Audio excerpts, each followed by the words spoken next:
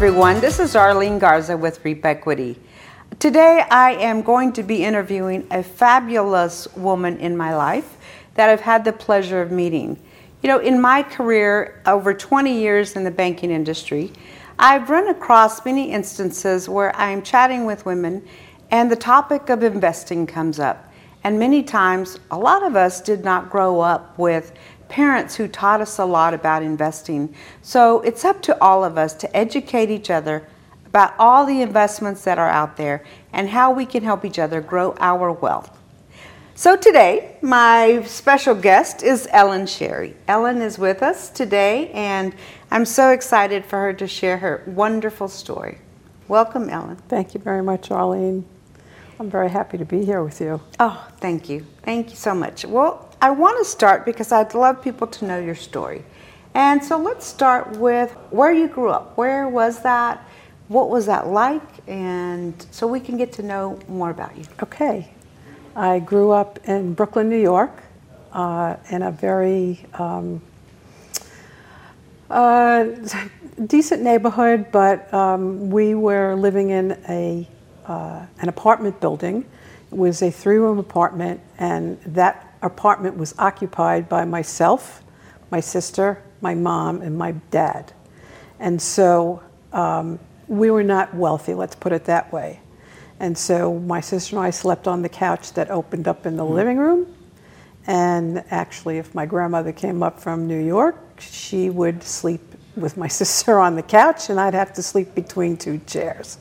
So it wasn't a very high intensity type of wealthy background that I had.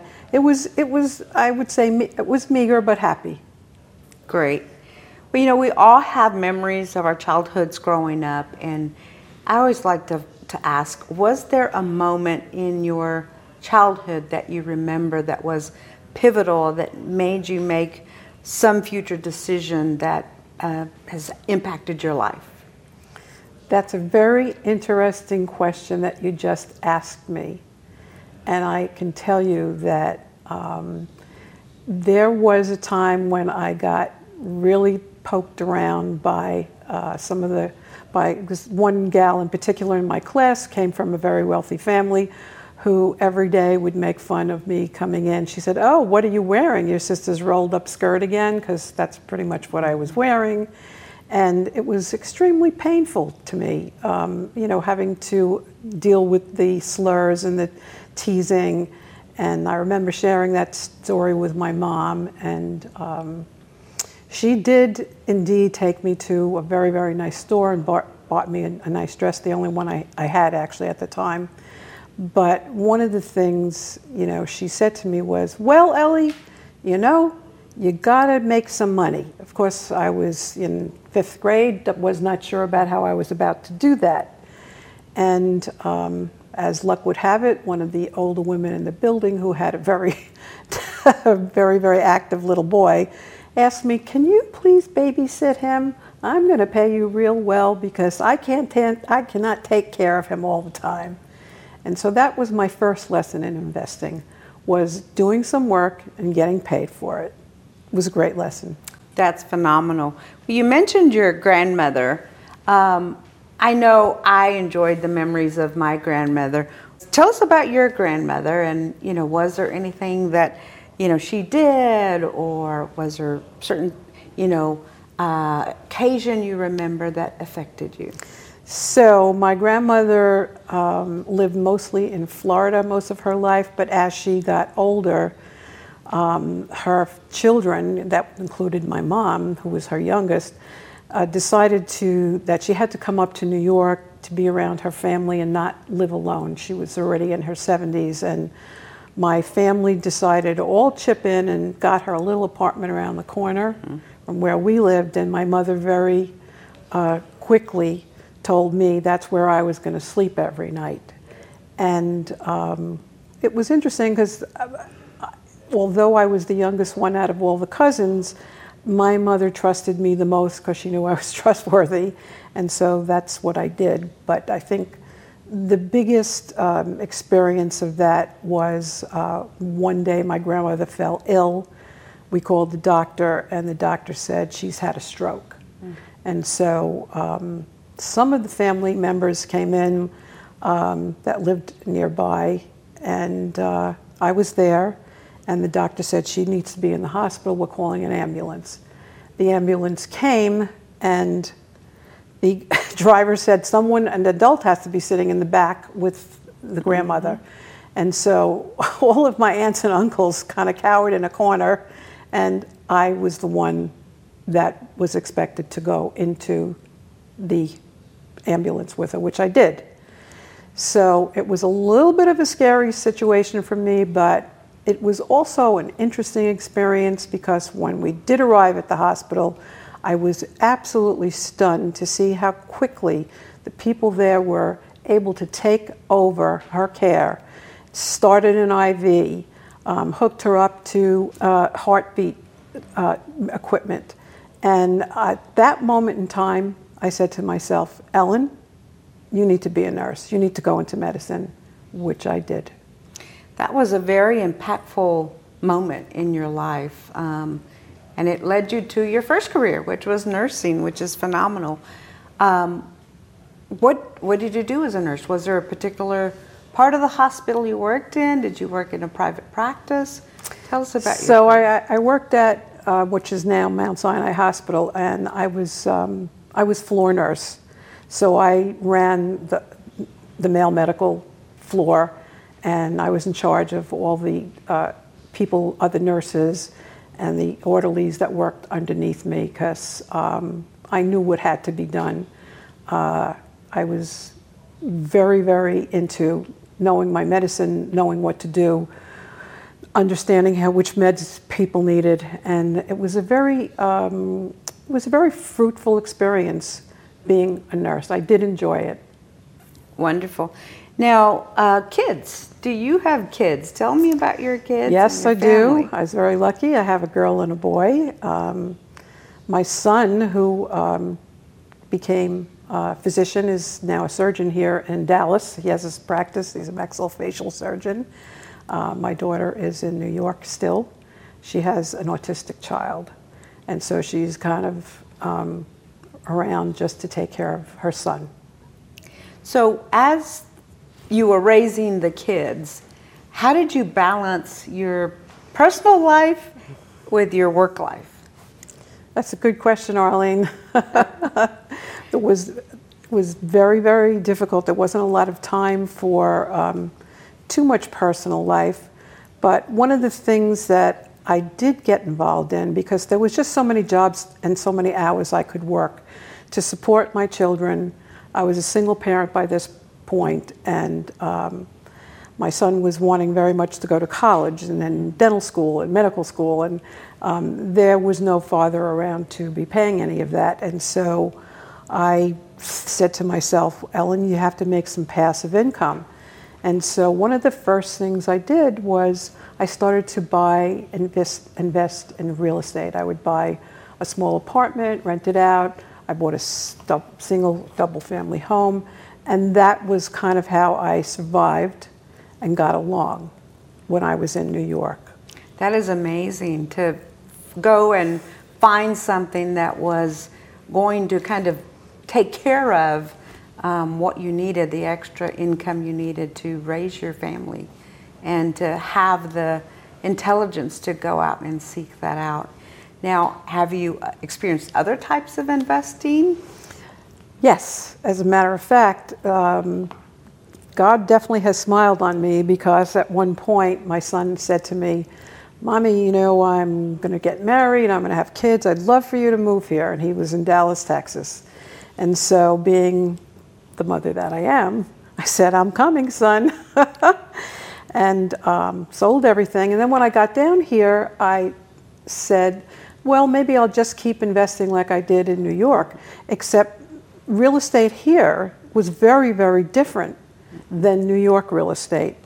As a matter of fact, the thing that really changed my whole experience in life was one day I had it flipped on the radio, and someone was talking about multifamily investing. Up until that day, I had never heard that expression, and I had no idea what it was. But they talked about having a meeting, and I did attend that meeting, and that's what got me into multifamily investing. Wonderful. Now, I know you're married. David is a wonderful guy. Now, what did he think about it? I know just from my conversations with him, he was very into stocks and bonds in the stock market. Yes. Maybe you had some experience with that too. So how are you able to convince and educate him on multifamily? Okay, well, I left out a little bit of a piece of this, and a little other piece of this was the fact that when I did meet David back in New York, he was very into the stock market, and I said to myself, I knew nothing about it. I said, I have to learn this. I got very, very involved, became extremely well-versed, took my Series 7, got licensed, and had my own practice. And so you were a financial advisor? So I was a financial advisor. And David, of course, was listening to me very, very closely. Now, at this point, when I moved down here, I was very attracted to multifamily investing. And David said, you know, Ellie, you're the smart one. You tell me that this is good. I want to know more about it. And so he was in from day one when I explained to him how this works. And to this day, I can't imagine living without investing in my multifamily real estate. It's changed my life tremendously. I don't have to worry about finding new investments. I have other people that are leads that will find me good investments that I can invest with.